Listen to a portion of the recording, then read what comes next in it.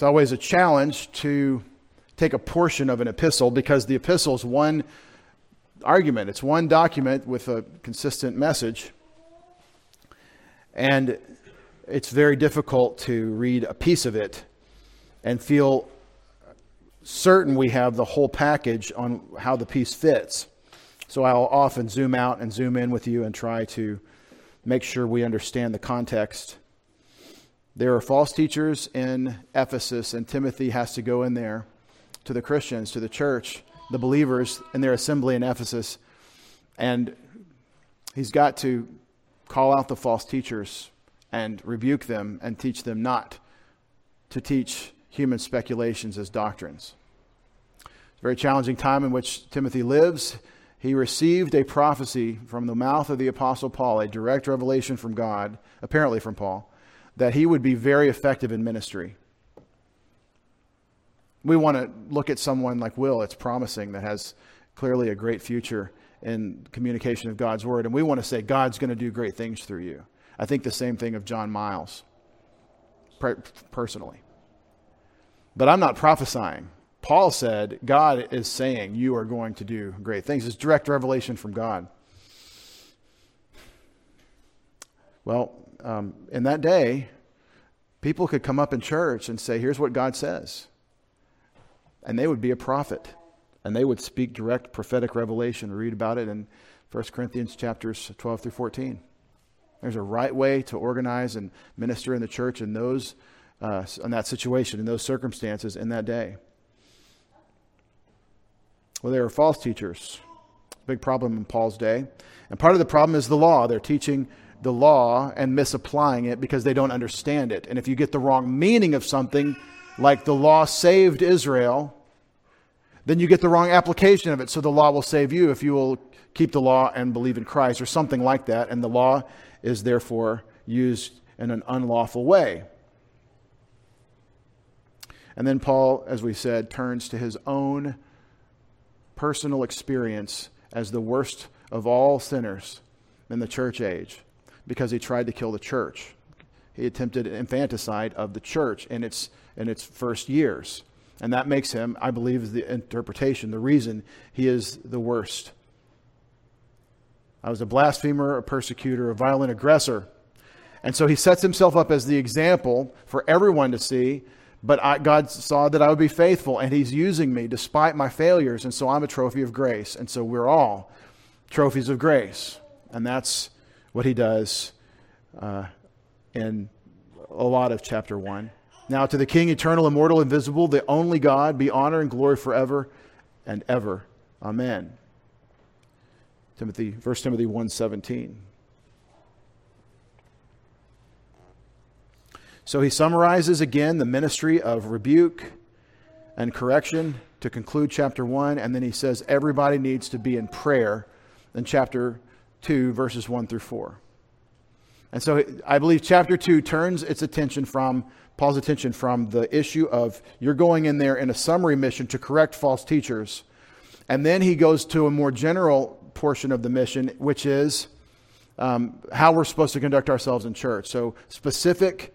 It's the paragraph A in your mission is you're going to correct the false teachers. But paragraph B will be how the church is supposed to conduct itself. And we pay close attention here. Well, it's all scripture. But there's a direct application now for us. We're not dealing today with direct prophetic revelation except in the scripture. Prophets have ceased.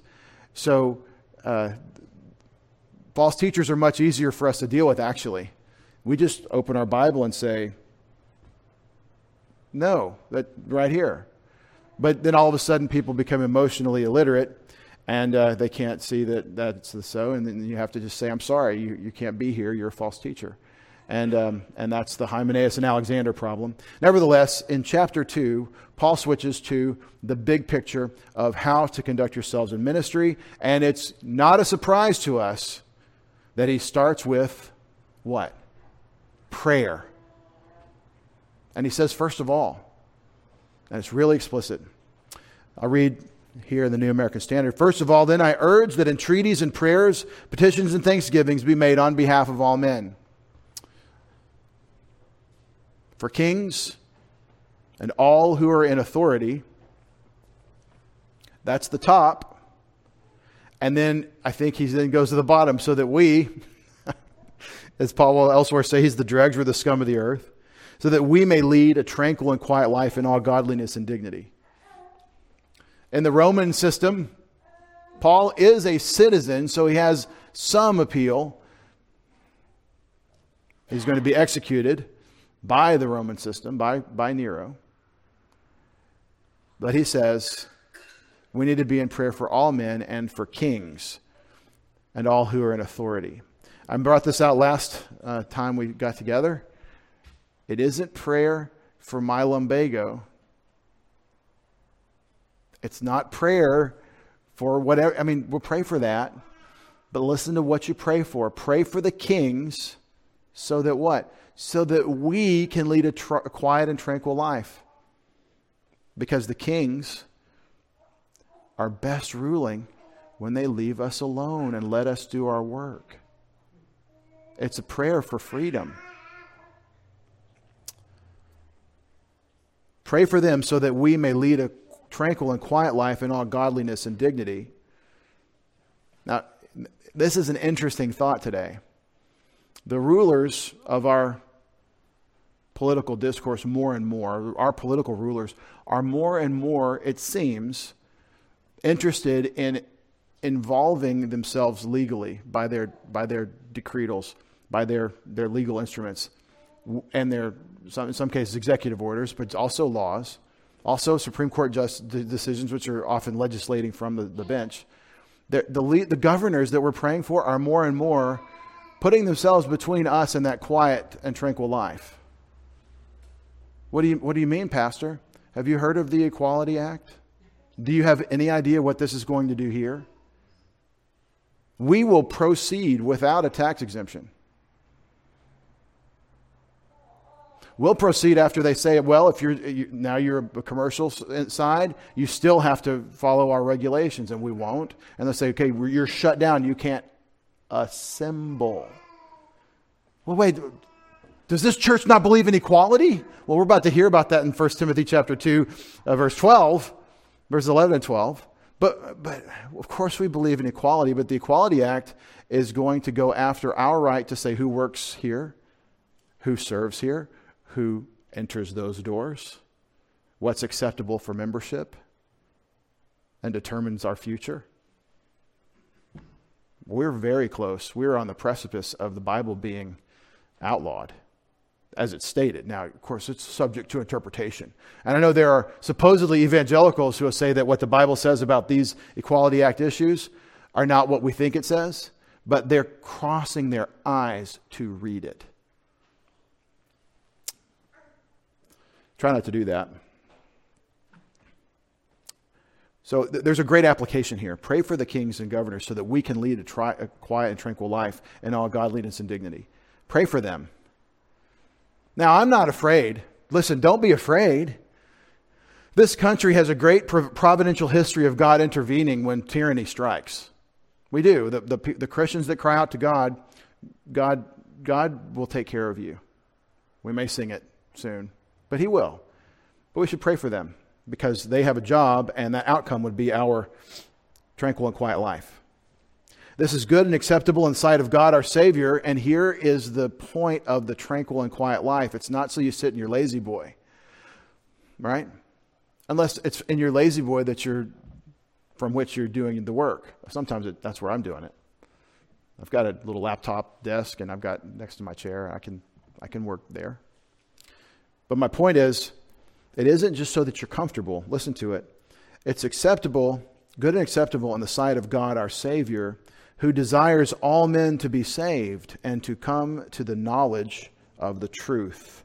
What God wants is for your mission to be successful. What He wants is for you, the salt and the light, to be effective in your quiet and tranquil life with all godliness and dignity. He wants you to be effective. That's the way verse 4 relates to verse 2.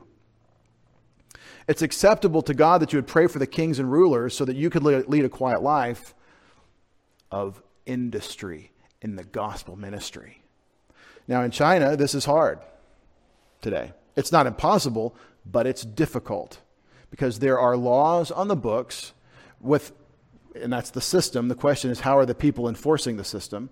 The laws prevent the people from proselytizing or evangelizing, is what we call it, youth. You can't tell children about Jesus. And it's very restrictive for the licensed church, the authorized church. Very difficult for them to operate in anything that looks like what Paul's talking about of the mission. That's why the underground church is a big deal in China.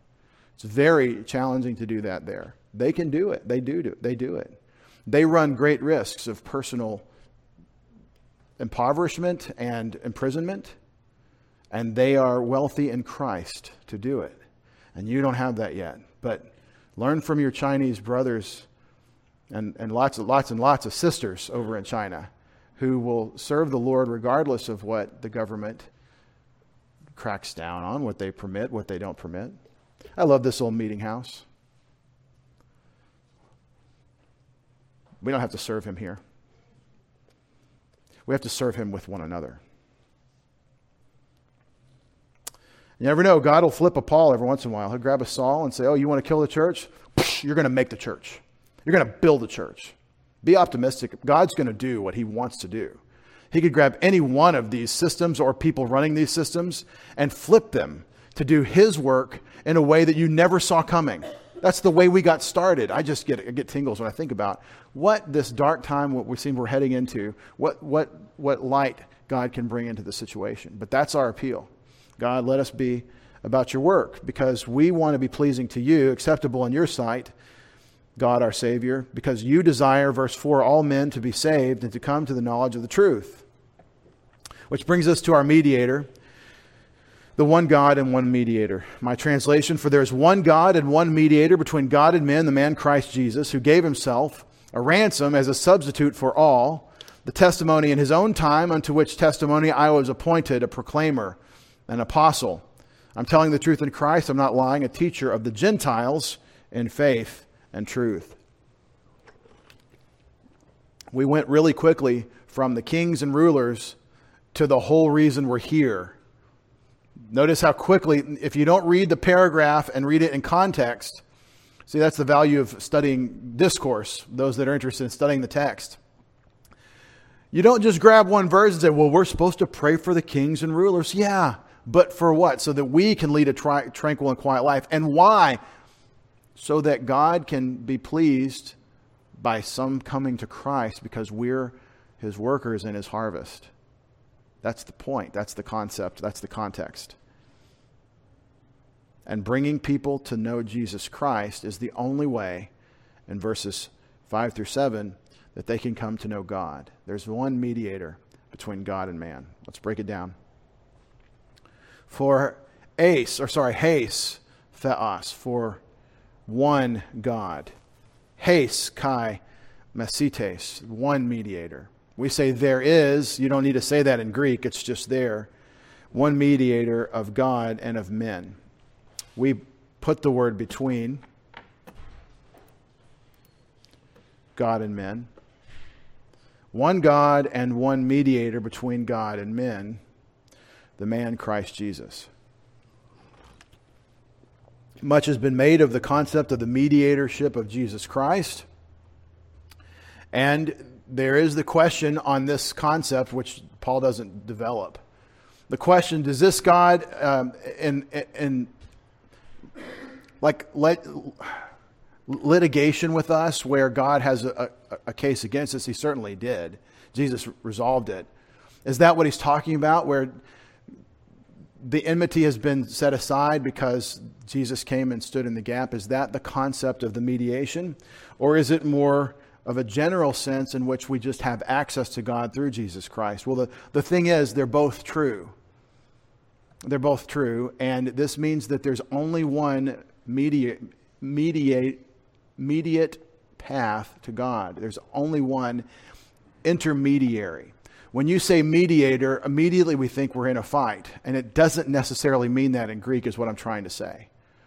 The point is that you and I have access to God and the throne room of God because we come in the name of Jesus Christ. And that's true for you and I who are the sons of God. in Christ. He's our access. No one comes to the Father except through the Son is what we read in John chapter 14, verse 6.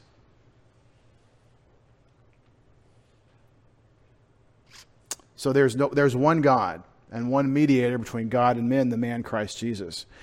I, as a little kid in Sunday school, we used to sing a little song about this.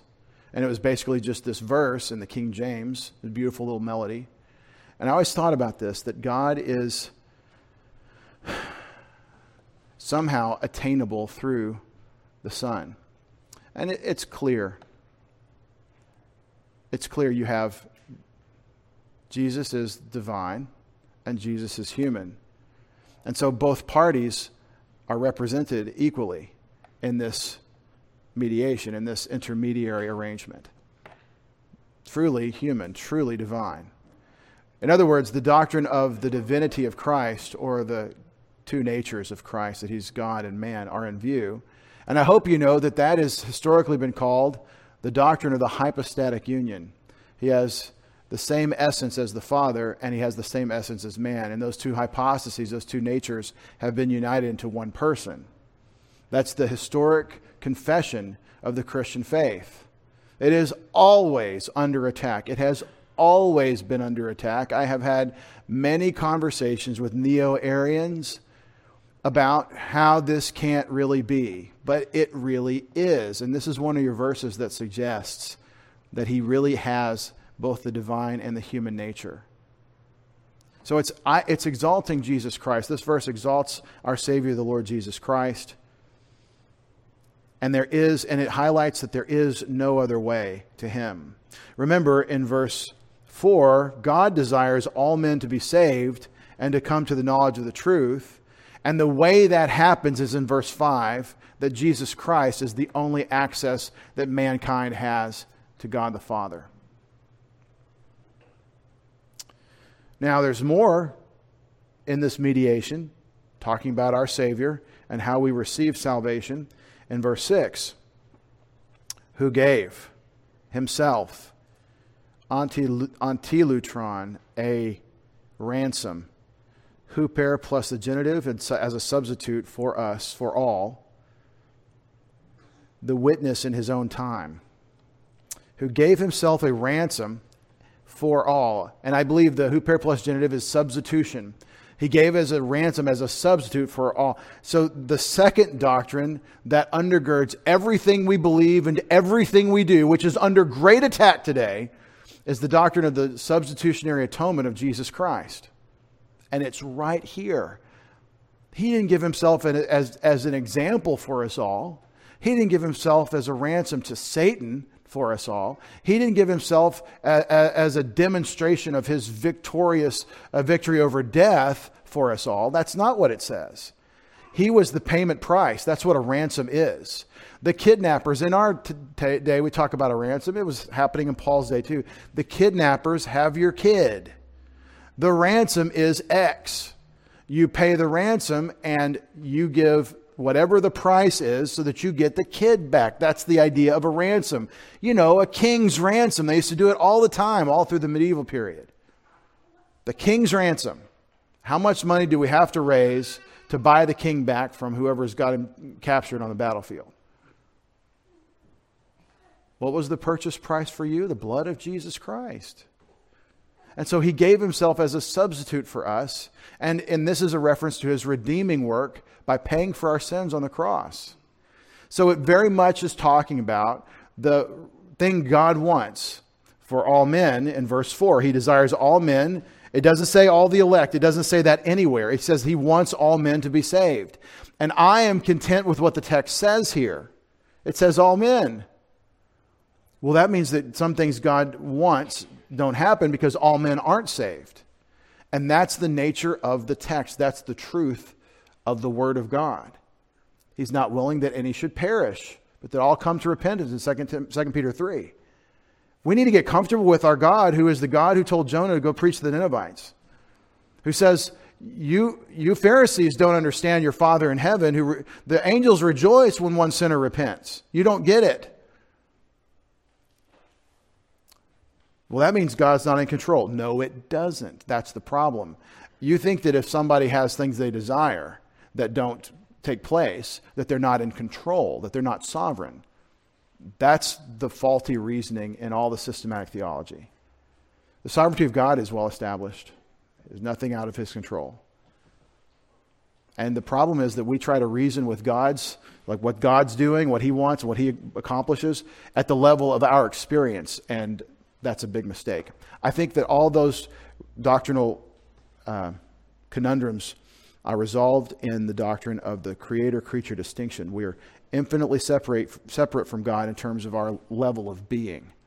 And so we shouldn't try to think of his desires and his choosing and these things on the same par as ours. But we do need to think that we can adopt the character of God, the heart of God, as he builds it in us, as we desire that all men be saved. That's what the point of this instruction is, that you think like him. Because Jesus gave himself a ransom as a substitute for all. Oh, there's another doctrine. The doctrine of the mediatorship of Christ, the doctrine of the deity of Christ, the doctrine of the substitutionary atonement of Christ, and the doctrine of the extent of the atonement. For whom did he provide salvation? For whom did he pay for the sins? Listen to it, beloved. There's a big problem in systematic theology that people are going to go to hell to pay for their sins. But John 3:18 says that people are condemned because they haven't believed in the name of the only begotten Son of God. And I think that's the issue. And I've been reading Wayne Grudem's Systematic Theology because I have to for class.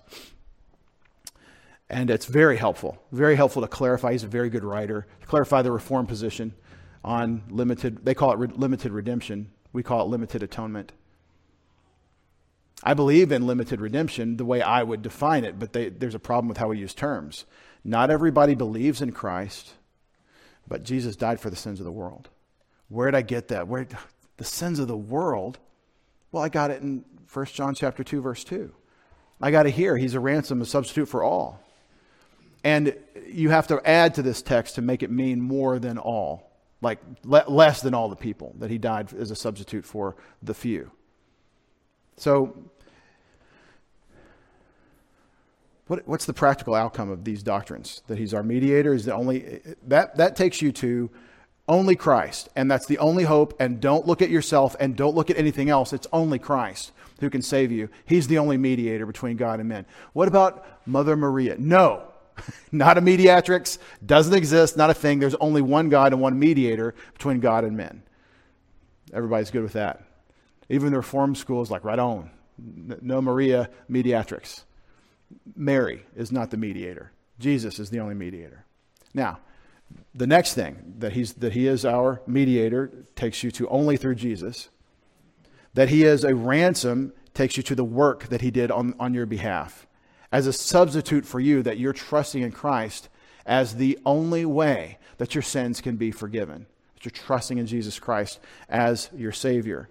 And what does this doctrine of unlimited atonement, that the provision of salvation has been secured at the cross, and by the way, because he died 2,000 years ago at the cross, it was an event that happened over, I believe, the course of 3 hours as darkness is covering the cross. That event, that work of Christ was sufficient for all of your sins, past, present, and future, and not ours only, but those of the whole world in 1 John 2:2. That's what I'm trying to say. What's the practical outcome of that doctrine? And this is where, when you get to application, me and Dr. Grudem, I think we agree. I think it's helpful to agree with brothers, Christian brothers. What's the outcome? When you preach the gospel to someone, you tell them that Jesus paid for your sins on the cross. You tell them that Jesus is the only substitute for your sins. You personalize the gospel, not that Jesus died for sinners, but that Jesus died for you. He is the substitute for all of our sins. And so he's a ransom for all. You personalize the gospel. Now, what about the doctrine of substitutionary atonement? How does this is undergirding everything we do in evangelism. We are not telling sinners that they need to deal with their sin. We're telling sinners that because of their sin, they're in a hopeless condition about which they can do nothing. And that, if that's not a sufficient state of repentance where we're in despair about our sin, then we're going to end up working for our salvation with regard to sin. In other words, you're telling the sinner, yeah, you got a problem with sin and God's got a problem with sin. And so there's a separation that can't be that can't be bridged. And it is only through Christ. So you're telling someone in terms of the substitutionary atonement of Christ, as the undergirding doctrine of your evangelism, you're telling them that it's only Jesus who can satisfy God's righteous demands and his just wrath on sin. And so he took on himself what you had coming.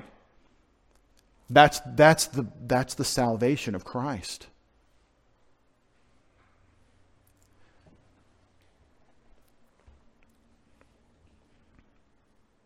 I'm comparing our theology to what the text is teaching. I'm trying to show you how we got to our theology. I assume you know these things, but let me review them again. The only way is Jesus. He's the mediator. The extent to which he was the mediator is for all, by paying for the sins of the world. The way he accomplished it was by satisfying the just wrath of God at the cross in our place, all of our sins. And what therefore we tell someone is that you need to trust in Jesus Christ, personalize it as your Savior. Trust in him for the forgiveness of your sins because of what he's accomplished. The testimony this is a challenging portion. New American Standard says the testimony given at the proper time. But it's idios. Idios means one's own. And kairos is the time. Okay? The testimony in its own time or his own time. You have to decide, because it could be neuter or masculine. So what's the decision? I think this is what Jesus did back then when he did it. It was in his time that this happened, and therefore we are all of us looking back to it and taking the whole world to swing their attention back 2,000 years ago in our time, 2,000 years back to the cross, the testimony in his own time. The proper time, the fullness of times. Unto which testimony I was appointed a proclaimer and an apostle. Well, Paul is somehow dealing with opposition because of what he says next. I'm telling the truth in Christ. I'm not lying. Every one of us that reads Paul's letters, that have our Bible bound in beautiful calf hide or whatever your Bible's in, hardback, but you carry it because you honor it. You assume that Paul is not lying. You just have to imagine the days in which Paul lived. He didn't have the following from those that he ministered to that he has from us today. His stock has risen greatly in the Christian community since the day in which he lived. Just read 2 Corinthians chapter 11, where he has to say, I'm speaking as if insane to try to get a hearing from you knucklehead Corinthians. He doesn't say knucklehead. I'm calling them knuckleheads. And that's not nice. They're our brothers and sisters in Christ. You're like, are they our brothers in Christ? They've been dead for 2,000 years. Yeah, that's the whole church. The whole body of Christ, every believer from the day of Pentecost till the rapture. And it'll never assemble. You never see it. You'll never see it organized until the rapture, until we're all assembled. And that is going to be an awesome day. Look for it. It's sooner than we probably think. And it's not going to be here for 2,000 years. So I'm not lying, a teacher of the Gentiles in faith and truth. So Paul is making a testimony, notice. I'm not lying. I am testifying that I was called to this ministry. Right after saying Jesus and his work on the cross is a testimony in his own time. To what? To God's love, to God's salvation, to God's provision. So what this does is it tells us Paul's point, his purpose in life, and it reminds us of our purpose. We don't really have a calling in life. We don't have anything better or higher for us to be about than the making of disciples, because the one who told you he'd be with you forever until the end of the age, I'll be with you always until the end of the age, said it in a context of promising you had work to do giving you the Holy Spirit in whose power you would do it. So I want to ask you, are you equipped by this message to share Jesus Christ? If not, why not? What do you need to be able to express the message, the testimony of only Christ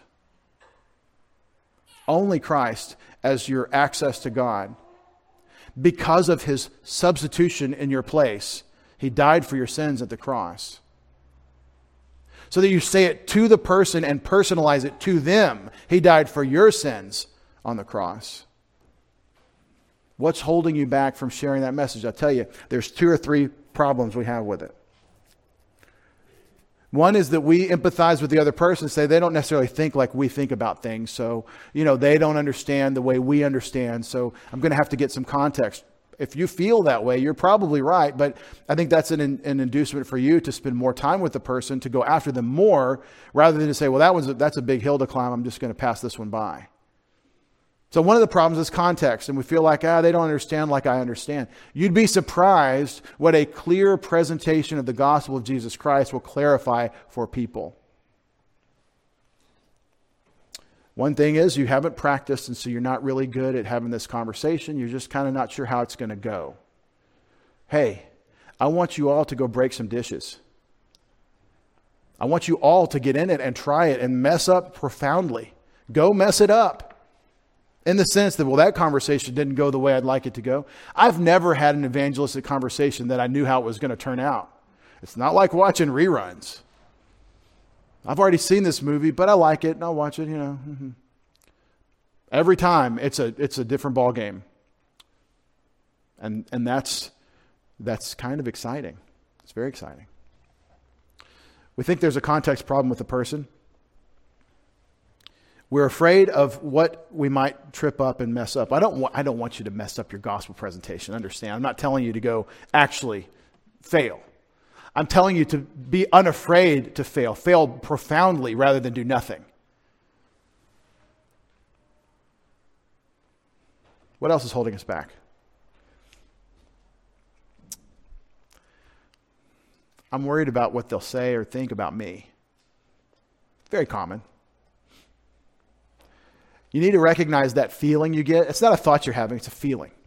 I feel like they're going to think less of me, or I'm going to offend them or something. That's a time for prayer. You need to talk to God about that. Get some perspective as you go to the throne of grace. Father, I want this person to be saved, and I do believe in your Son. And I am trusting in you that you have me to do this work. So please don't let me fail massively. Let me say something useful to you in this person's life. Another problem we have is that we feel like in this encounter, this is it. I've got to close the deal. When we evangelize, we just got to close the deal with the person in this time. You never have to close the deal. You never have to close the deal. Only the Holy Spirit closes the deal. Only the Holy Spirit. And so, pressure's off you. You have to testify.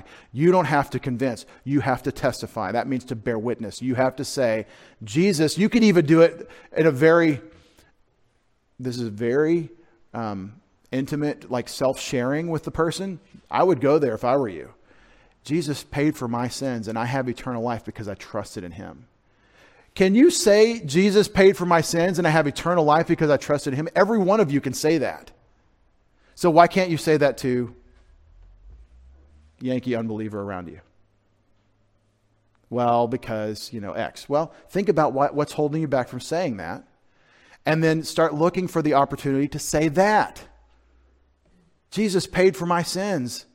He died for our sins and rose from the dead. And I have eternal life because I've trusted in him. And I have a walk with God because I've trusted in Christ. That's called a testimony. That's bearing witness for Jesus Christ. You personalize it. It's about what happened to you. But you focus on Jesus Christ and what God did through him on your account.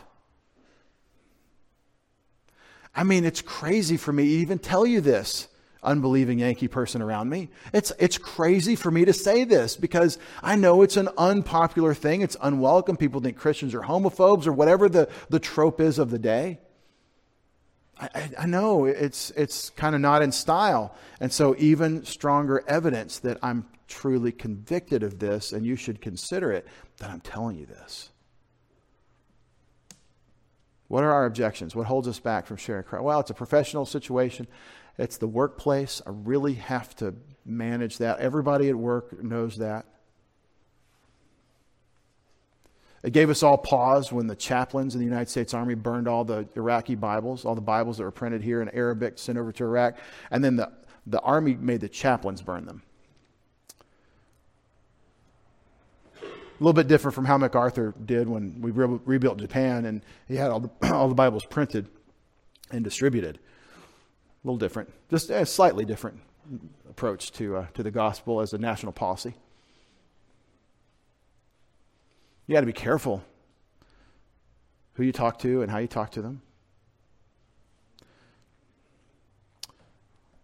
Why don't we do it? Why don't we share Christ? Well, one reason is because we're not talking to God about these people that we're dealing with. We may be talking to him about them, but it's more like the prayers of David against Doeg the Edomite or whoever. We're praying imprecatory prayers about the person. And God, please remove my enemy from before me and all these things. Maybe you should pray that God would flip them. That'd be great. It'd be great to see the person that scoffs the most become a loudmouth for Jesus instead of a loudmouth against him. Why don't we share Christ? Why? Well, we haven't been trained. We don't understand the doctrine very well. If you've got a hesitancy in your heart about whether Jesus did pay for their sins, that's a big problem for this passage. It's better to just say Jesus died for your sins. And Grudem even says something close to that. What you need to do is consider this person. Much like we're told to consider one another, to stir each other up to love and good works, which I'm doing with you right now. That's what I'm trying to do. Consider you. Stir you up to love and good works. The good work, the greatest work, sharing Christ. Maybe you need to consider this person and spend a couple seconds in prayer before conversations. I love the way Nehemiah begins. He begins with prayer. Give me mercy in this man's sight, however he says it. God, go before me in the conversation I'm about to have with the king. Behold, I'm the cupbearer of the king. And he goes in and asks to go build the wall. You should probably ask God's blessing on everything you're about to say when you're dealing with the unbelieving world. Every one of you at work, you're about to talk to a coworker, you're about to talk to a boss, you're about to talk to a customer. It's time for silent prayer to get you in the game, to ask God to be gracious to this person. Father, give me a shot. Give me an opportunity.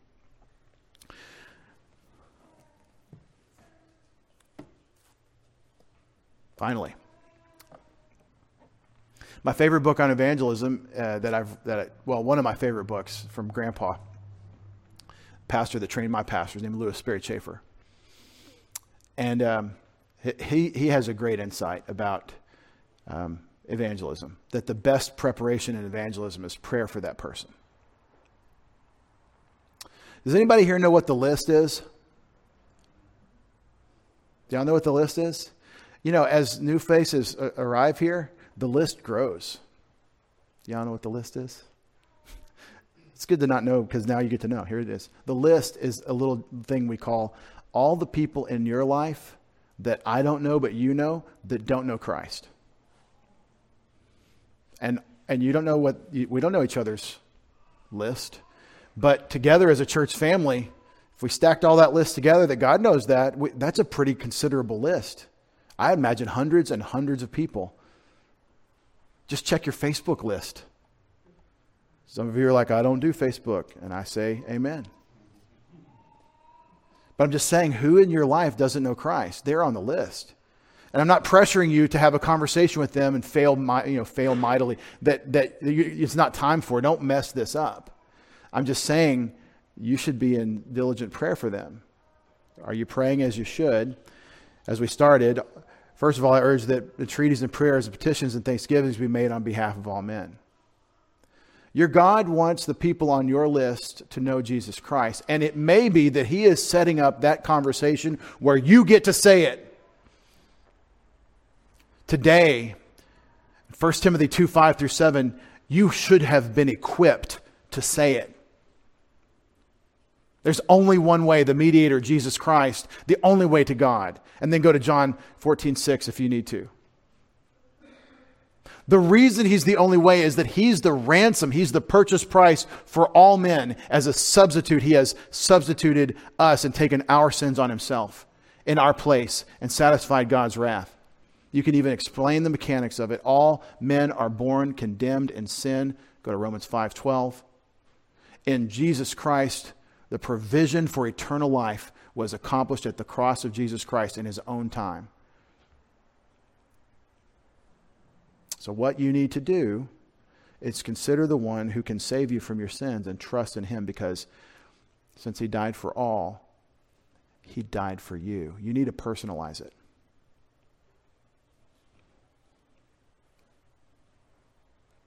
Ask God for opportunities. Finally, the Lord Jesus taught us, I got a lot of finallys. Finally, number 3, Lord Jesus taught us to ask for the harvest to be bountiful, for the reapers to go in, for the harvesters to go in. Remember, John chapter 4, ask the Lord of the harvest that he send workers into his harvest, for the fields are white. It's ready. The fields are ripe for harvest. Now, Jesus prophetically can look at the fields in Samaria and say, there's about to be a massive evangelism event here. And so pray for the Lord, God the Father, the Lord of the harvest, to send workers.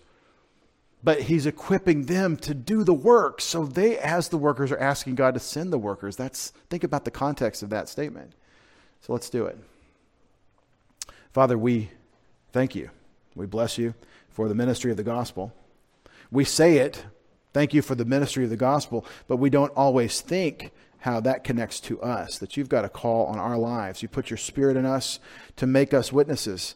Not just the pastors, not just the evangelists, not just the apostles and the prophets, but all of us being equipped by your word for the ministry of service. Father, give us the boldness and the love and the compassion and the long-suffering and all that goes with love for the lost that you have for them, to share your Son with them, to help them understand our mediator, our Savior. Father, give us the grace and wisdom to know when to ask you, when to talk to you on their behalf. Help us think in terms of being on mission in our daily walk, in our work, in our dealings with our children, with our spouses, in everything you have us doing. We're either sharing Christ with unbelievers or helping believers grow in Christ through your word. God, make us useful to you, for you are the Lord of the harvest, and we desire that you would send workers into whatever harvest is here, that you'd let us be successful. God, we ask it in Jesus' name. We all said, amen.